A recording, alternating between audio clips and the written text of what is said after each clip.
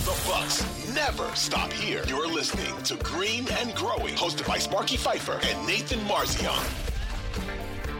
Disappointing, obviously, that he had to leave the game yesterday, and that's not a good sign. But just how have you felt about that, and how confident are you that he can be himself or close to himself in the playoffs?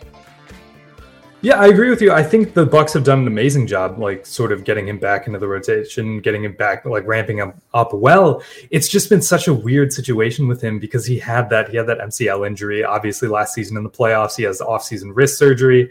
Takes a while for him to come back, and then immediately starts to go back out again with this knee injury.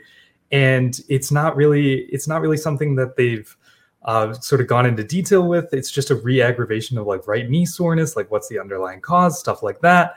But the Bucks have done a good job because he hasn't had like proper time to recover. Like he hasn't had a full off season in what feels like an eternity, and he all of these nagging injuries. He just needs time, and he just hasn't had it because the NBA season is constant. The Bucks usually go deep in the playoffs, and they've just had weird off seasons where he had to go to the Olympics right after winning a title and then doesn't get a full off season to recover.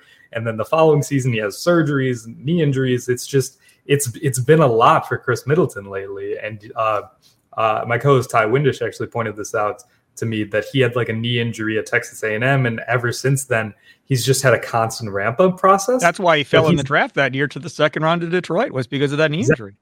Exactly. And ever since then, every injury, he's had like a specific ramp-up process.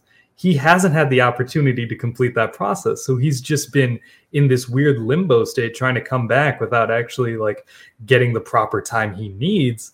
So it's just been a weird experience. But in terms of am I concerned about Khris? Yes, I am a little bit concerned about it. But we have seen earlier this season, he's missed like front ends of back-to-backs, or the second game of back-to-back. He's left games. He's been a late scratch because of knee soreness, even after he's come back. And it's only been like a game or two. Before the All-Star break, he was a late scratch. And then after the All-Star break, he was ready again. So even now, the Bucks, they have time. They've locked up this number one seed.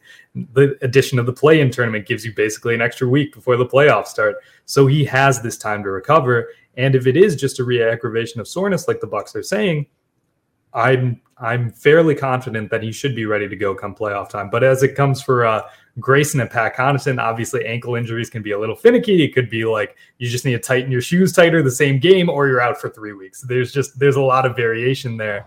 But hopefully they can come back all right, just fine. Even Bud talked about Grayson Allen saying he could be ready by game one of the postseason. We'll just have to wait and see on that front. But the good thing is this team is deep. They have a lot of options. They are built for sort of having to deal with this. Like we saw in that Bulls game, Wes Matthews comes back. He steps up with Grayson and Pat and Khris out. So you have guys who are ready to step up.